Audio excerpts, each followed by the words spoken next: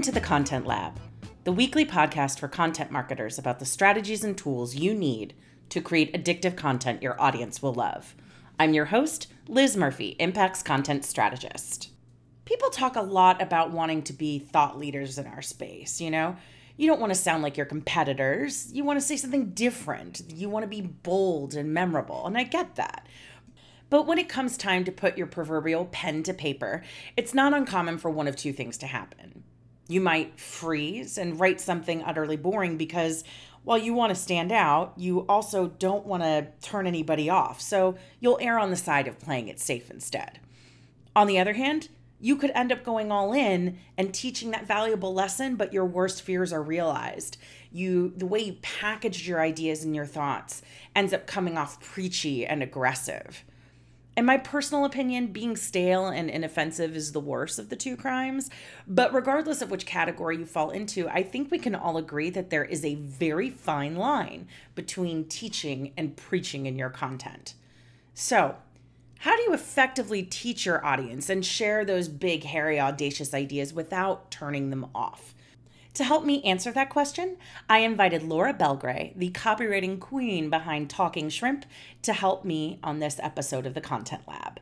Of course, as always, don't forget to stay tuned after our chat for this week's One Thing and the Weekly Awesome. But without further ado, here's my interview with Laura.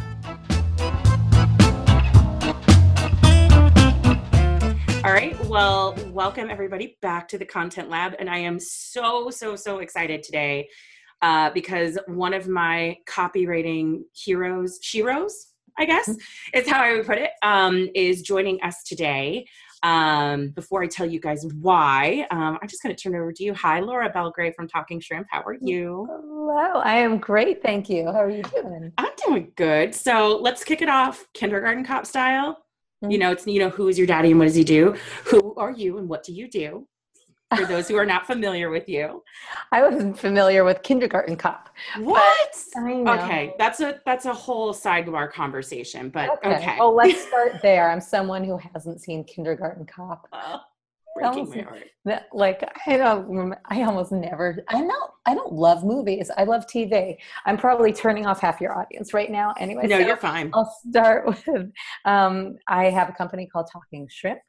And I run it from my home in New York City. It's a copywriting focused business. Mm-hmm. But, I've found lately that I have to kind of redefine copy or establish what I might mean by copy, because to me, copy is everything, all the words you write for your business or to sell something. And that includes content.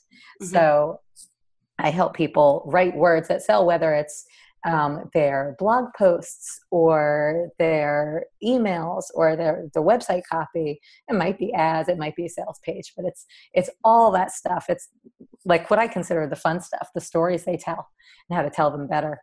Mm-hmm. And so I do that for entrepreneurs. I also work with a woman named Marie Forleo. People might be familiar with or might not be. She's the creator of B-School, and I co-script every episode of her show Marie TV with her. And aside from that, I also work with TV networks, and that's what I've done for a long time. That's how I got my start, is writing promos for TV.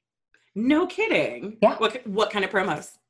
So for anyone who doesn't know what promos are, those are the commercials that TV networks run for their own shows or for the network. So for instance, a promo that like just about everybody knows, or as a tagline, is "It's not TV, it's HBO." I didn't write that, alas. I wish I had. But you totally could have said that, and I would have been like, "Wow, Laura, amazing." I should claim that one. I know. I have a friend who worked at an ad agency with a guy who came up with for the Army with "Be All That You Can Be," and it was some guy named Gary who my friend said was just insufferable because he created that line. Oh my God. You know when you see those mugs where it's like quotes and it says who said the quote? Yeah. I wanted to say, "Be all you can be," some guy named Gary. That would be great. Sure. Behind every great tagline is some guy named Gary. Some guy named Gary who's now insufferable and dining off of it for the rest of his life. So I haven't created one like that, but I have created like promos for Real Housewives that have been a hit. Ooh. And Real Housewives of Beverly Hills and others, but that was probably my best known one. I worked for Nick at Night and TV Land for years and years, and did promos for shows like The Facts of Life and The Odd Couple and all kinds of vintage shows that you might think about. I wrote a hit music video starring Mr. T and Tony Randall from The Odd Couple. Are you serious? I am serious. Can I find that online? Does it exist? You can. It exists online. It exists on my site at talkingshrimp.com. Okay. So we're definitely going to include a link to that in the show notes because that's amazing. I think you also did a great 101 demonstration on how to give an awesome organic bio about yourself, because that is way cooler than mine. People are like, what did you do? I'm like, I liked words. I did them a lot, so I kept doing them, and I liked them the best, so I stuck around. That's very organic, actually. And I stuck around. And I stuck around. And I kept doing words, and I do words now today. I keep doing the word thing. Like, if somebody tries to make me do math, I'm like, I'm not paid to math. I'm paid to comma and word and sometimes exclamation point. So let's dive right in. Okay. Ready for my flawless segue? I am. Whoosh, segue. All right. So today's topic. I remember when we were going back and forth thinking, like, what do we want to talk about today? You said 3 words where I was in my car at a stoplight. And I'm like, oh, yes, that's it. Like, you had this big list of stuff and it was there. And it was 3 words: teaching, not preaching. Uh-huh. And I think that is a big challenge that, we've seen with our clients at Impact. I've seen them before with other clients when I was working at Quintain. And honestly, just anybody who is, maybe solopreneuring, entrepreneuring, there seem to be 2 camps. And this is the problem I want to unpack today. Those who are new to something and they're excited and they want to teach the world, but they end up kind of like verbally online beating people into submission with their well-meaning message until they're like, stop, I liked you. But now you're like the person trying to sell me leggings. And then you also have people who, and this is what I run into a lot in my line of work, who want to be honest. Like, that's the hot thing now, right? Be radically honest, radical candor, brutal honesty, have an opinion. You can't just write okay content. You got to create great content. But the minute you like actually push them to have an opinion, they're like, oh, no. I don't want to be too preachy. Like, I don't want to be controversial. I want to teach people, but but then you push them and you realize that they actually don't. Right. You know what I mean? Yeah. Like, well, you can't do that. You can't have the opinion, but not have the opinion at the same time. Exactly. But you don't want to preach the opinion, because then people get really sick of you and they don't want it. Nobody wants to be preached to. And I think that so somewhere in between the people who shy away from teaching anything, and the people who can't stop teaching stuff, but throw it at us like they're a teacher at the front of the room, is where we want to be, which is delivering what we know and what we can share in a way that people want to hear it and will absorb it. Basically sharing rather than teaching. Yeah. And I think that's where we want to kind of bring these 2 groups of people together, gather around the fire, everybody.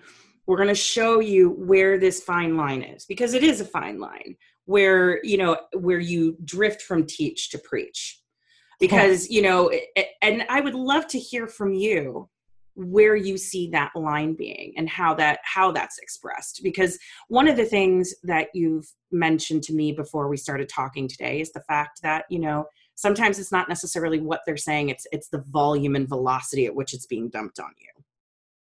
Yes. And just the blurted outness. Well, let's put it in the context of emails, because your style is going to be different from one thing to another. So like in a Facebook post, say to your friends, you're probably not going to do so much of a teachable. You might share a lesson that you learned, but I think it's going to be more about like what happened to you today, or what you're dealing with. And that's where you really have to be super personal and I'd say careful about teaching too much, because your friends aren't there aren't necessarily there to be taught to. That's a whole other thing. Let's go to email. So say in email, people have signed up to hear from you, right? They've signed up and probably to learn from you, depending on what you do and what you promised them when they signed up. But they still don't want you to, like, say you're a coach. They don't want you to email them an email saying, like, you know, why you're stuck in life. And then the email says, you are probably like, you know, hi there. You know, chances are pretty high that you're in a victim loop, and that's why you're stuck in life. And you have to get out of a victim mindset. Or like, you know, it's time to stop letting fear. It's time to stop letting fear stop you in your tracks, stop you from what you want to do. Like, nobody wants to just hear these lessons. You can't just throw them at somebody. You've got to put these things into, you know, just like I see you've got a dog in the background. You probably, like, if you've ever had to give your dog a pill, you probably like, oh my God, wrap it in some dog food or some, like a slice of bologna or something. Right. So, or peanut butter. So you've got to put your teachables into some, let's say peanut butter, because the bologna is disgusting. This is the best analogy I've ever heard. Mostly because so there's another dog in the background who you can't see because he's more well-behaved and also tired. He just had surgery, and I'm having to give him like 2 pills a day. He's doing fine. The biggest problem was the cone, and he couldn't get under the bed. Oh, yeah. But yeah, I mean, literally, like, we've tried to just give him the pill, and finally peanut butter, which is hilarious to watch. But anyway, continue. It is. Oh, because then you see them like doing that mwah, mwah, mwah thing with their mouth, like so confused. Trying to. Yeah, we used to give my dog peanut butter just for fun to see what she would do with her mouth afterwards. No pill involved. But email peanut butter. What is email peanut butter? What does that look like? Peanut butter is story. So there are so many different ways. Like, if you have a lesson to teach, there are so many different ways that you can start it that are teaching without preaching. So you could start with a story about you. It might be a problem story.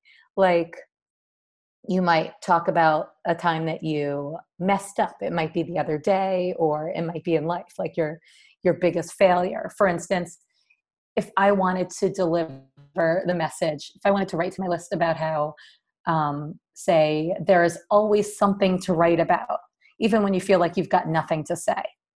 I wouldn't just start in with, you know, dear so-and-so, like, hey, Liz, I want you to know that even when you think there's nothing to say, there's always something to say.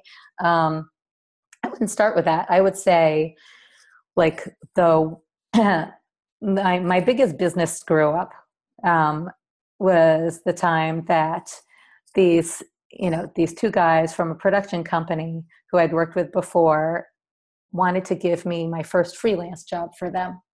And it was a big deal it was really a big deal to hear from them. And they wanted to pay me for my work. And they said, you know, hey, we want to pay you for a day of your genius. And here's the assignment. Are you up for it? And I was like, hell yeah, I'm up for it. I was so excited. Like, I hadn't had real, like, clients of my own before. And the day the thing was due, which I had waited for, I was like, they're paying me for a day of my genius, so I'll do it the day it's due. And I sat there and, you know, breakfast, like, no genius came to me. Like, watch some TV, no genius came to me. The day, like, came and went, and, like, by sundown, still no genius had come to me. Luckily, they were in LA, so I had a couple of more hours for genius to come to me. And, 5 o'clock their time rolled around, and they called me and said, we haven't seen anything from you. What have you done? I was like, you guys, I don't have anything. Like, no genius had come to me. I'd waited all day for it. It was like, I've got nothing. And they were like, oh no, Laura. They were so disappointed in me. And that was like my big shot with them. So that's all to say, like, I've learned since then, if you only put down something terrible on the page, just start writing something, anything, when you're waiting for genius to come to you. That's the only way to get genius to come to you, is to start write something really crappy. So that is how I would couch that lesson. I would start with a story about myself, about a time that I messed up. You could also start with a happy story. Like, say you want to give some tips on like speaking. You might say, like, I'm happy to report that, I just did my first big speaking event, and so I was terrified and I thought I was going to forget everything. I killed it on stage, and, here are the few tricks that help me do that. So there are two things that you said there that I really loved, because I feel like your email peanut butter principle can actually apply to content in general, right? Right. Where when you started talking about it, I started thinking about, some of my favorite blog posts that I've written for Impact. And the one that I did most recently was I wanted to talk about how the short version is that I feel like sales teams are criminally underused by marketers. In fact, they would just rather not deal with them. Mm-hmm. And for them, like, talking about sales is like talking about politics or religion at dinner. And it was kind of like a come to Jesus, like kind of verbally shaking marketers by the shoulders. Uh-huh. But I can't just like show up and be like, all right, marketers, get your S together. Let me tell you about how wrong you are and how mean you are to sales. Right. But instead, I started with a story and said, I had been working with the marketing team, and, leadership came to me and said, Liz, you've been doing such a great job.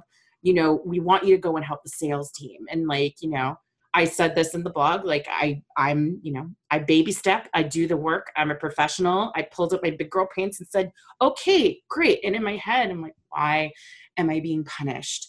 Why am I being taken away from the things I really enjoy doing? And I think and I've gotten a lot of good feedback about that article. And a lot of it has to do with the fact of when you put that peanut butter on it, when you express that kind of vulnerability, whether it's happy or sad, because I pivoted and later said, like, I didn't want to go. I thought I was being banished to an island. Like, it was an opportunity, the way people call challenges and issues and problems opportunities. Yes. I like the word problemtunity. I think my sister made that up. That's awesome. Another one of my favorite mishmash portmanteaus is voluntelling, or being voluntold something. But when you do that kind of emotional peanut butter, I think it creates that connection, right? Yes. Where people say like, oh, they're not just telling me what that problem is. They are establishing from a place of authority that they have been in this position. It's like a little bit of emotional table setting, if you will.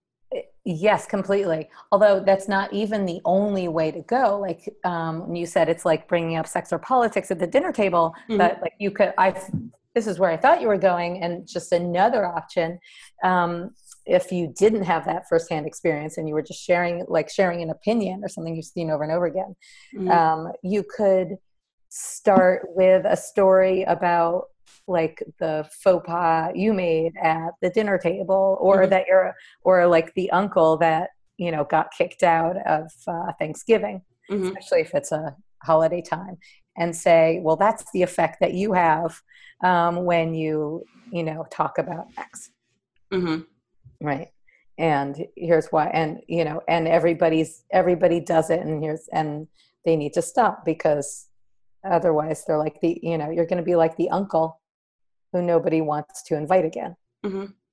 Well, what would you say to those though, who maybe, because a lot of this depends on context, mm-hmm. how you position yourself, how personal you get, how not personal you get. A lot of that is contextually based upon a lot of different variables.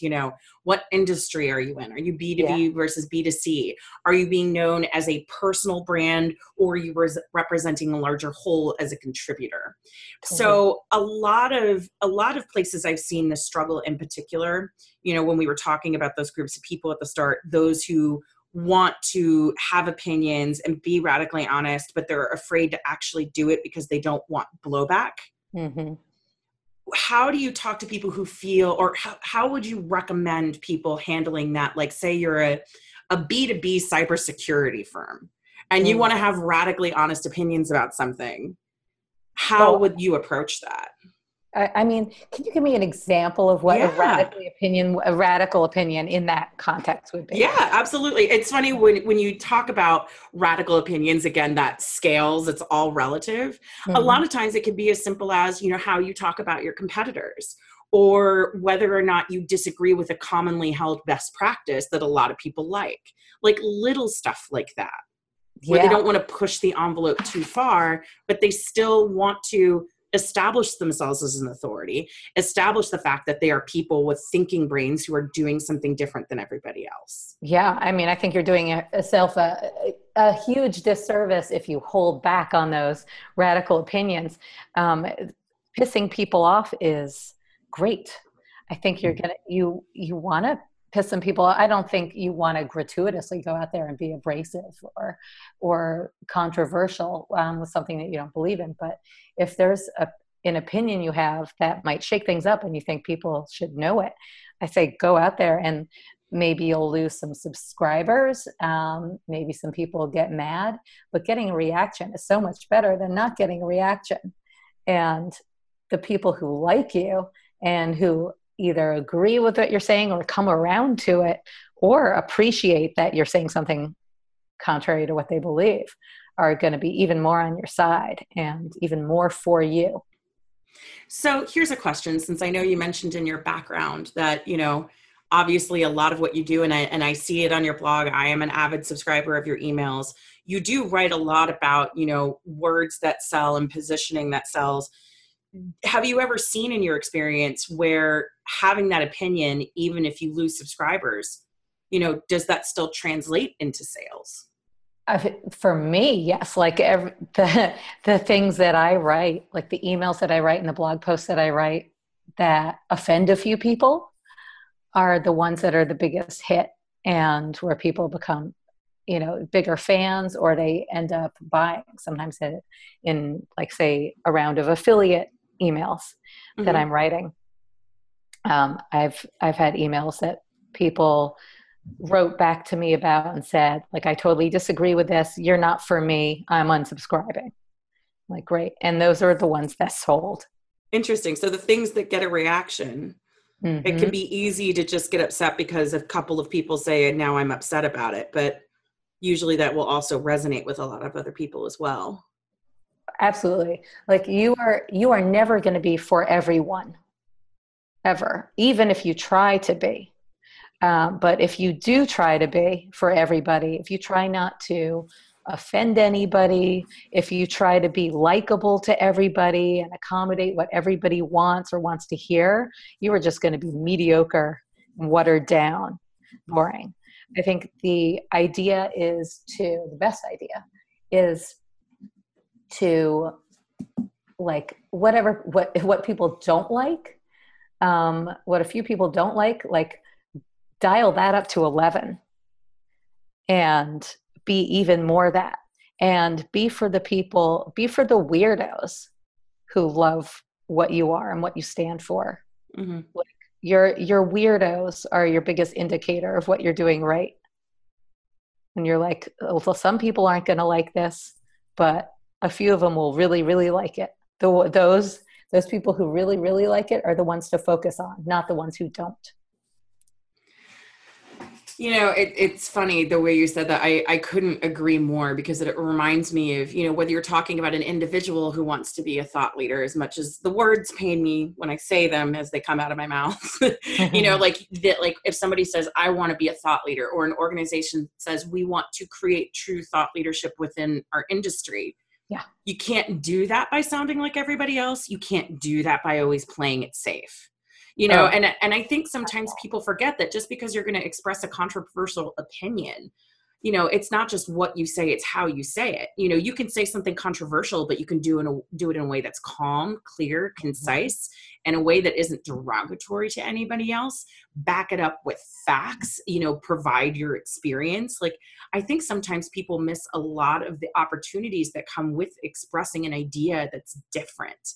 Because that's how you pop. That's how you stop sounding like white noise and start sounding like somebody where, I hate email newsletters. There are only like 2 or 3 that I actually read, and people start getting excited because they're like, okay, so I actually just learned something. There are people who do controversy for the sake of controversy, but when people actually express those opinions and they put themselves out there, that's when you create true moments of education, which is if you're in the content business or have content for your organization, that's what it's supposed to be all about. You're supposed to be educating. Yeah. Well, you not only do you create moments of education, but you make people feel like, oh, thank God it's not just me. Mm-hmm. I'm so glad you said what I was thinking, because if you're thinking something, someone else is thinking it too, and wishing someone would say it, and wishing they could say it. So usually, you being the one to say it makes them say, "Thank you. That's exactly what I would have said if I like, but I didn't know how to say it, or but I didn't have the courage to say it." So I think you want to be for those people, act for them. And like, how many times can we hear, for instance, you're not going to be a thought leader by going out there and saying, like, all the magic happens outside your comfort zone. Yeah, we know. Thank you. Yeah, thank you. We get it. But if you go out there and say, actually, all the magic happens inside my comfort zone. I love my comfort zone, and I'm staying here, and here's why. And people can be like, oh my God, thank you. Yeah. Kind of like going back to like all those different morning routine ones, like the ones that I have bookmarked are the ones where like some guy was like, these are all garbage. Guess what? I woke up this morning and I wasn't happy about it. Like somebody who's finally being honest about something. And again, the context for that is very personal, but I think the application there is for businesses as well. If you are constantly creating content and just wondering why nothing is like, because the other favorite word that marketers use, and I am criminally aware that I use this as well, resonating. Like if you really want things to resonate with people, what that means is like something has emotionally stuck with them. Yes. Because while what's interesting with inbound is that buyers are desperately trying to avoid talking to a human as much as possible. But the only way you actually build and establish any sort of trust is not just with all of your testimonials, not just with case studies, but when you start giving them opportunities to see a glimpse of humanity, the people behind the organization who are staying up at night, super passionate about the problems that you are desperately trying to solve. When you give that moment, when you give them that glimpse of like, maybe that's the emotional or the email or copy peanut butter that you put on there. Like literally, this just kept me up last night. No one wants to hear from a business. They want to hear from a person. I mean, there are different kinds of businesses. Like there's retail, there's like, say J. Crew, although they're not doing so well lately. And I just unsubscribed from their emails because they were just bombarding me every damn day.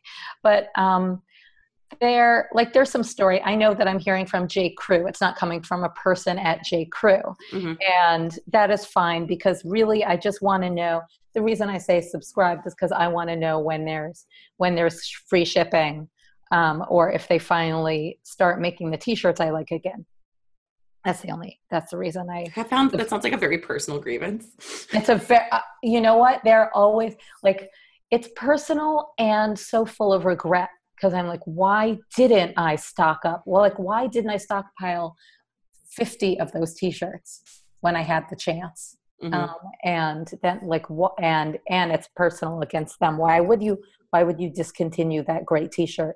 You guys are idiots. So that is not about story or humans. That's about J. Crew and my grievance with them. That's okay. I have a grievance with Old Navy about a tank top, which felt like a personal attack. So I completely understand where you're coming from. It is back to people and businesses and such. Back to people and businesses, right. So kind of retail, especially clothing and stuff like that, is a little bit of a different story. I think Brooklinen does a great job of having a human voice, putting a human voice to their emails and giving a little bit of story to remind you, like maybe it's time to buy some new sheets. But a lot of businesses, like services, software as a service businesses, things like that, send their emails from a human. And I think that helps. It's like, oh, it's from so-and-so at ConvertKit. Let me open this up and see what they have to say. And having an actual person behind it, I think really helps you connect to it. It makes you feel a little bit less like it's from a business that doesn't care either way if you open their email. When it's from a person, you feel like, oh, even though it's a mass email, you feel a little bit like, oh, there's a human communicating with me, and they care and they put some effort into this, and maybe there's something personal about them. Oh yeah. One of my favorite, oh God, you know what the worst part is that, let me talk about how much I don't prepare for this. I wish I could think of an example of this, and the name of the brand escapes me, but there is, there's one of those, like, it's like ConvertKit, Kissmetrics, Gather Content, like one of those organizations. One of the things that they do really well is, without beating me over the head with it, they have different people sending different types of emails. So you start to associate those people with certain subjects. Yeah. And that is super cool, because then it feels like you're getting a peek under the hood. Like, oh, I know every time I see her name, I'm getting something about this. Right. So like, it doesn't even matter what the subject line is. Just by seeing the name, it's like a person-to-person recognition. Yes. And that's really cool. I think that's something a lot of people could do a lot more of. And that doesn't require you to be, unprofessional or unvarnished in a way that a lot of these, startups and SaaS companies don't want to be. But that's a really neat thing, because if you're doing that via email, you could also be doing it in your articles. So that way people know, like, oh, if this person is writing something, it's definitely probably going to be about this. And you create these one-to-one connections without even talking to anybody directly. I think that's really cool. It is cool. And yeah, you create your specialty, but you also create a human connection. So people feel like they know you and something about you. Because when it's a business, you just don't feel any obligation to read it or pay attention. You feel ruthless about deleting or ignoring it. Yeah. It's funny, like along these lines, talking about the human connection. This all ties in. So I listened to Brian Koppelman's podcast, The Moment. Have you ever listened to that? I have not. He does really good interviews. He's also like a huge fan of Seth Godin, and has had him on like 3 or 4 times, I think. And I think that's how I found his podcast. So it's really good. So Brian Koppelman created the show Billions. He has this podcast and he has the show Billions, and he talks about Billions on the podcast sometimes has actors from it, promotes it. Now, I kind of like the show Billions. It is not, I don't think it's that good. Is that the one with Paul Giamatti? It is. Okay, yeah. And I hate, this is going to be an unpopular opinion. I hate Paul Giamatti. I cannot I feel like every single line of his on the show, especially his monologues, are modeled after his monologue, his soliloquy in Sideways about Pinot Noir. So everything he says on that show is a take on his Pinot Noir monologue. It's just another version of that. And I cannot listen to him growl it again. But yet I continue to watch, even though the show is fairly annoying in many ways. But it's partly because of Brian Koppelman's podcast, because I listen to that and I feel like I know him. I feel connected to him. I like him, and I know how much passion he puts into the show and how much he loves it. So when I'm watching the show, I kind of feel like, well, I'm friends with the guy who made it. I'm not really, but I feel like I am, because I have a connection to him. So this is all to say that, like, when you tell stories to your audience, when you let them into your life and let them know things about your life, whether you're B2B or B2C, you create a connection where they feel like they know you. This is how you create know, like, and trust. They know, when they know things about you, and have pictured you in certain situations. Maybe they've seen pictures of you, but maybe it's just been created by your words. They are way more inclined to buy from you and love everything you do. And whatever it is you're selling, they're more inclined to buy it because I feel like, well, my friend made that. Oh my gosh. It's absolutely true. So you just reminded me of a client we used to work with a long, long time ago. And I use this example because I know that there are a lot of people out there who might be listening to this where they're like, well, I can't do that.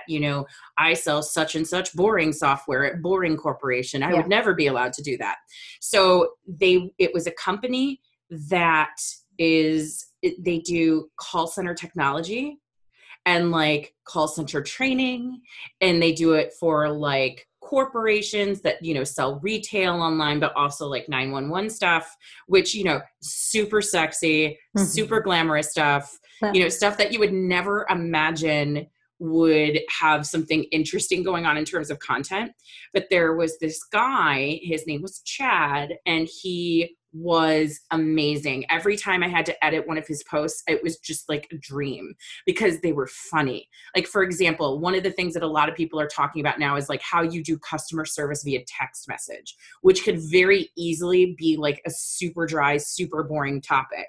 But instead, the one that he sent me about it was this personal story. He's like, let me tell you about this really terrible customer service experience I had via text. And he walked you through this whole thing where I think it was like with AT&T, it included screenshots of the text messages. And like all of a sudden you were like, yes, oh my God, this happens to me all the time. And it becomes this educational thing because the whole point of the story was to talk about how you do it well and how you do it right.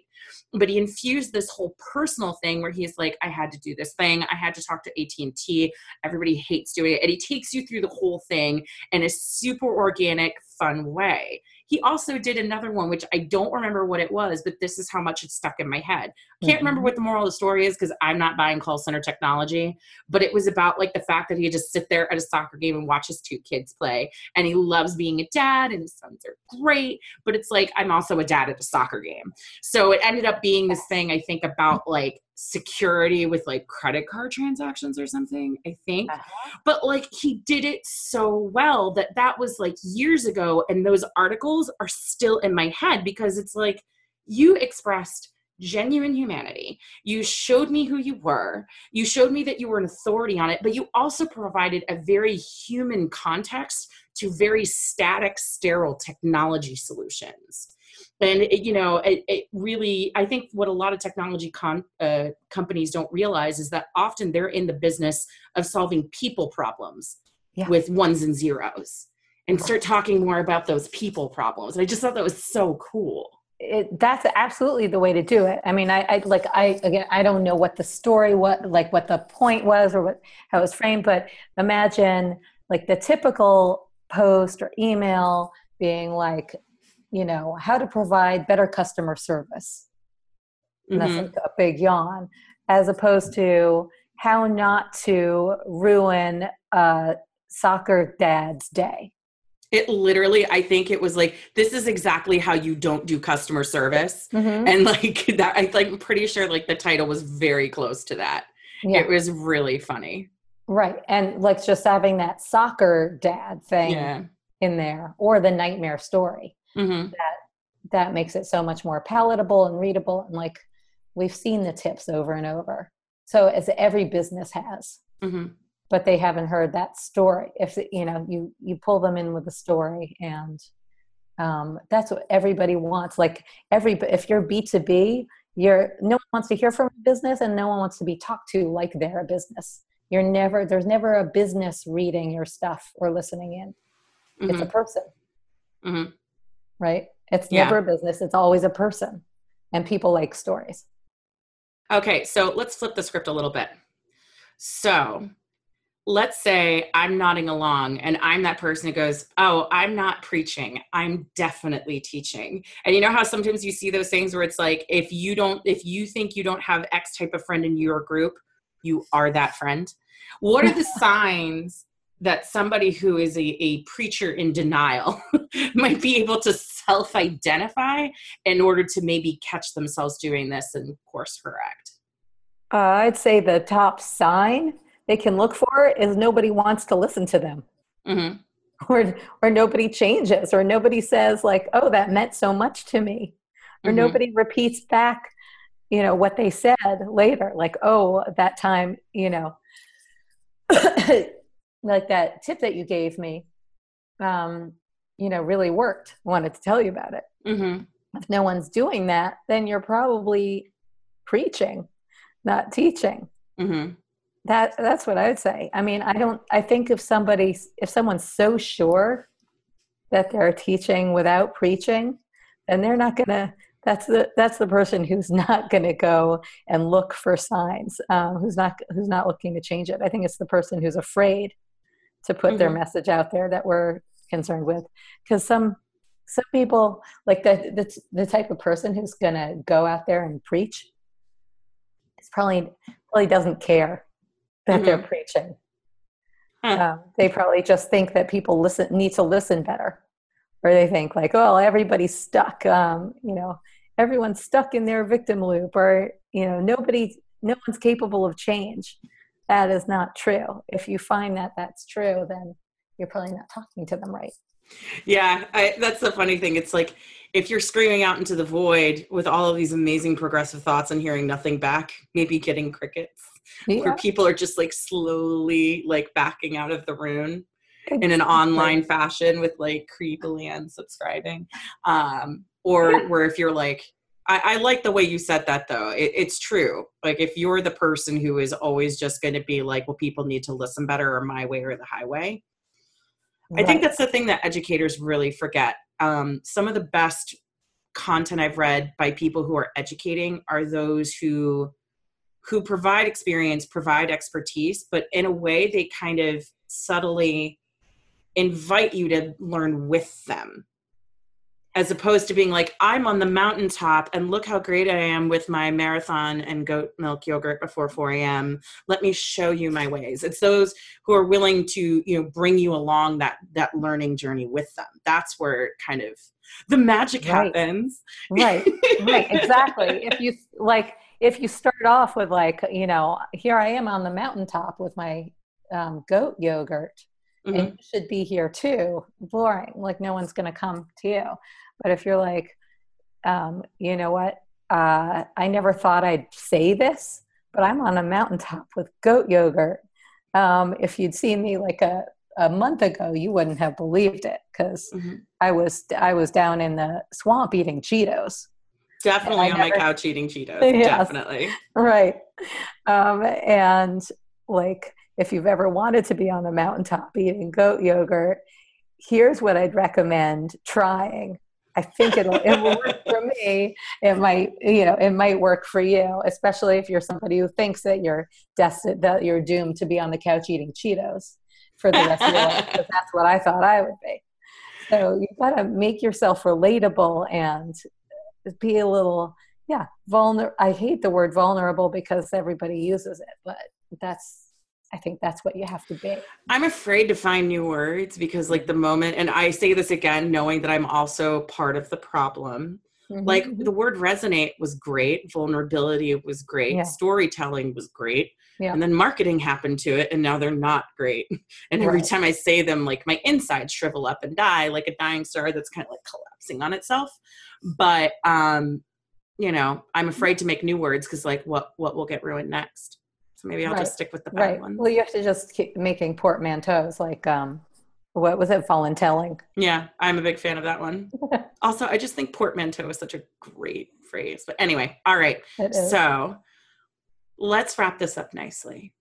If there is, and this could be about this particular topic or just any tip in your head, what is one thing people should stop doing to make their content instantly better? And one thing they should start doing right now to make their content instantly better? Content, copy, whatever. Stop trying to be fancy and buttoned up. Like stop trying to sound erudite. Oh, nice. Well done. Yes. Stop switching into writer or teacher mode when you're writing something, and picture a best friend in front of you, or like open up you might want to open up an actual email and put your friend's name in it to picture them, like to switch into the mode of talking to them. When you start, you don't want to start something with like, this is what I see people do all the time. They're like, this is a post, so I must make it postly. And they'll say like, oftentimes when we are stuck in a negative pattern of thinking, we must rewire our thoughts so that blah, blah, blah, blah, blah. Rather than I'm already asleep. Yeah, exactly. First of all, don't start anything with oftentimes. You want to start it the way you would talk to a friend. So that's the don't and the do. The do is write like you talk, and write like you would talk to a friend or at least a human. Not a robot. Not a robot, not a business, and not a teacher in high school who's reading your paper. So another seamless segue. It's time for shameless self-promotion. How can people find you, Laura? What are you working on right now? What's happening in Laura land, and how can people get in touch with you? Okay. Well, before I tell you, I want to talk about the phrase shameless self-promotion. I say let's cut out the word shameless, because that implies that self-promotion should normally be shameful. Ooh, okay. And let's just make it self-promotion, because we've got to promote ourselves. Okay. Let me rebrand it then. We're going to do on the fly rebranding. Yeah. Happy fun promotion time. I love it. Okay. So people can find me at talkingshrimp.com. That is spelled just like it sounds. Where did that name come from? I know the answer, but it's such a cool story. Yeah. I think it would be cool. Do you think it's a cool story? I do. I read it. I'm like, okay, yeah, definitely. Because basically any story that starts with our accountant said does not a story. But when my husband and I got married, and we were, had spent the first year getting screwed on taxes. It was like, I thought taxes were supposed to be better when you're married. Yeah. We went to an accountant who said, you guys should incorporate. That'll make it better. You both, you've got different businesses. He's like, come up with a name.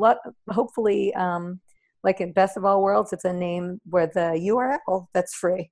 So we brainstormed some names. We wanted something that could relate to either of us. I'm a writer and he's in restaurants, and that could mean anything or meant nothing. And somehow came up with Talking Shrimp. And believe it or not, that URL was available. Couldn't believe no one had scooped up the domain talkingshrimp.com yet. Could not believe our luck. So that's what we made it. And then, of course, later on, I realized, it's the perfect name for me. It kind of goes along with Seth Godin's Purple Cow. Like, what stands out more than a shrimp that can talk? The whole idea of copywriting is to make yourself stand out. So that's how we came up with Talking Shrimp. I love it. And I had no plans to make it a copywriting business the way it is now with a blog and everything like that. It was just going to be a site to host my TV reel, and the business kind of happened by accident, and it became a thing. Very cool. So you have Talking Shrimp, you have your own email peanut butter that people can subscribe to there, right? People need to get up in my peanut butter. It's really good. And I'm a fan of smooth peanut butter, so I'm going to say it's smooth. It is Skippy Smooth Peanut Butter. So they can go to talkingshrimp.com. They'll find different ways to opt in, but if you want to go right away to get on the email list, go to talkingshrimp.com/sign up. One word, sign up. And that will get you in on my magical emails. Sweet. And then you also have something, you have a couple things. So you have 60-minute makeovers, which is the copywriting mini course, but then you also have the Copy Cure. Yeah. So the Copy Cure, which I created with my partner, Marie Forleo, that is a more comprehensive copywriting course. And it is a great way to, if you have trouble finding your voice, sounding like a human, writing words that stand out and don't sound cliche, that is the way to go. That's your starter kit. So that's a bit more of a comprehensive copywriting course, and then but it completely binge watchable. You can get through it in an afternoon and you won't want to stop. And then the 60-minute makeover copywriting mini course, which is the longest name in history for a mini course, that is a readable, downloadable, instantly readable, instantly absorbable little course and showcase of copywriting techniques, the little tweaks that make a huge difference in copy. So it's visual examples. So you want to see an about page that went from sucky to awesome with a few tweaks. You will see that. there's a sales page, there's an about page, there are work with me pages, there are a lot of home pages and taglines, and you can see the tweaks that I made that you can make to your own copy and make a big difference in a short amount of time. Yeah, and I can say I actually got the 60-minute makeovers. One, because one of the things that I struggled with for a long time is that I knew how to write long form, but that kind of short to the point stuff, that was not my strong suit for a long time. I'm still learning, making my way through that part of the world. But I can attest to that. That is probably like, I have it printed, I have it on my desktop. Like, it's just awesome. Oh, I love hearing that. Yeah, it's a good way to get into short and punchy land if you've never visited. Can people find you anywhere on the internet, like Twitter, Instagram? I am a big fan of my own Instagram self. I love Instagram. So I'm on Instagram as Talking Shrimp NYC. Because in this case, someone had taken Talking Shrimp by the time I got to Instagram. And someone with a private account and like 32 followers. I'm like, how dare you? That's so rude.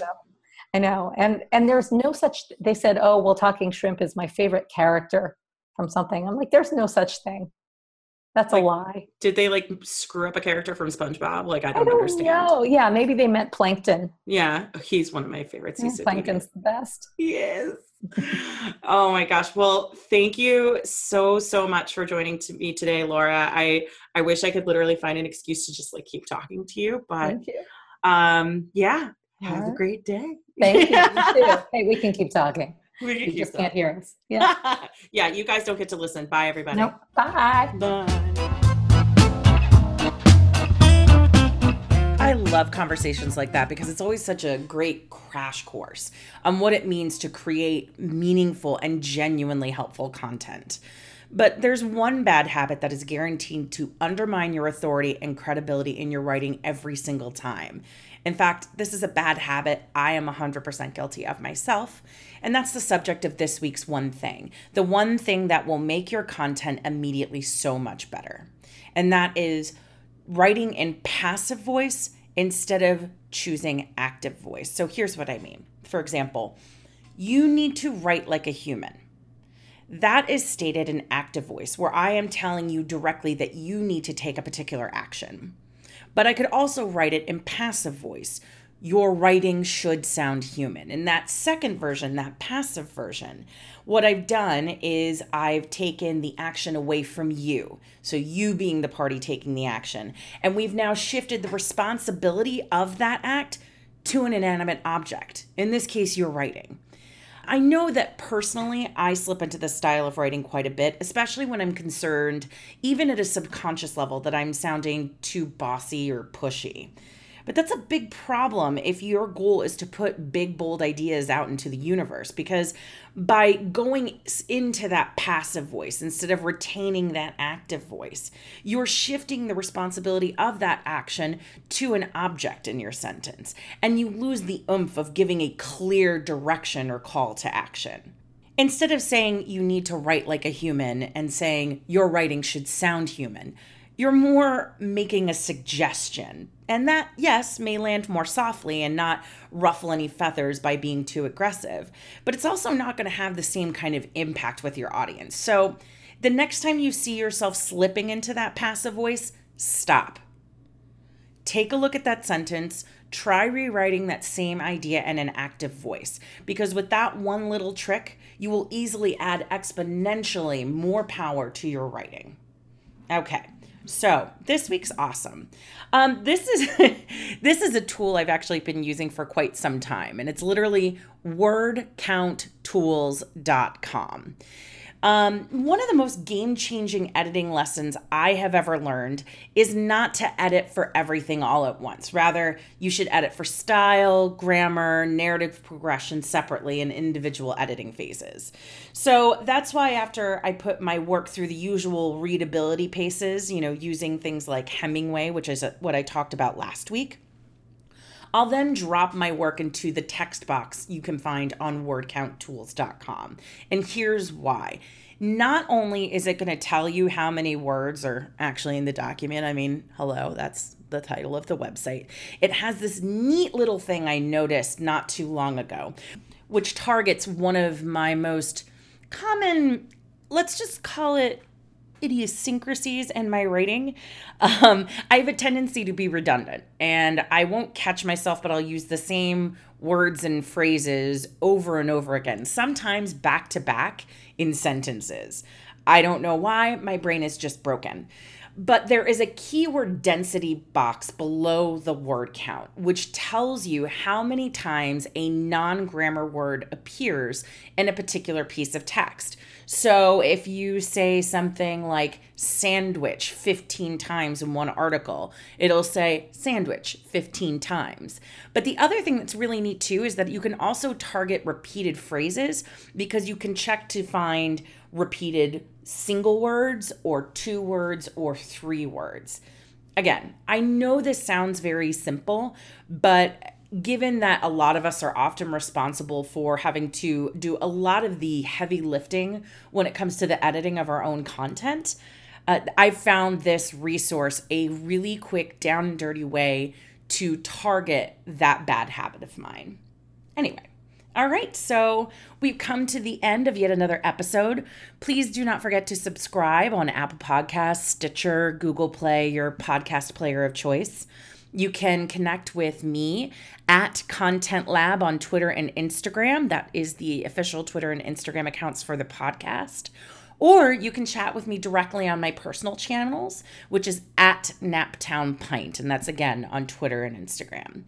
Finally, don't forget to leave a review. Not only do those 5-star reviews help me feel great about the day and about life, it also ensures that this very new podcast gets found by other people. And with that, I leave you until next week when my guest will be Tamsin Webster. Bye-bye.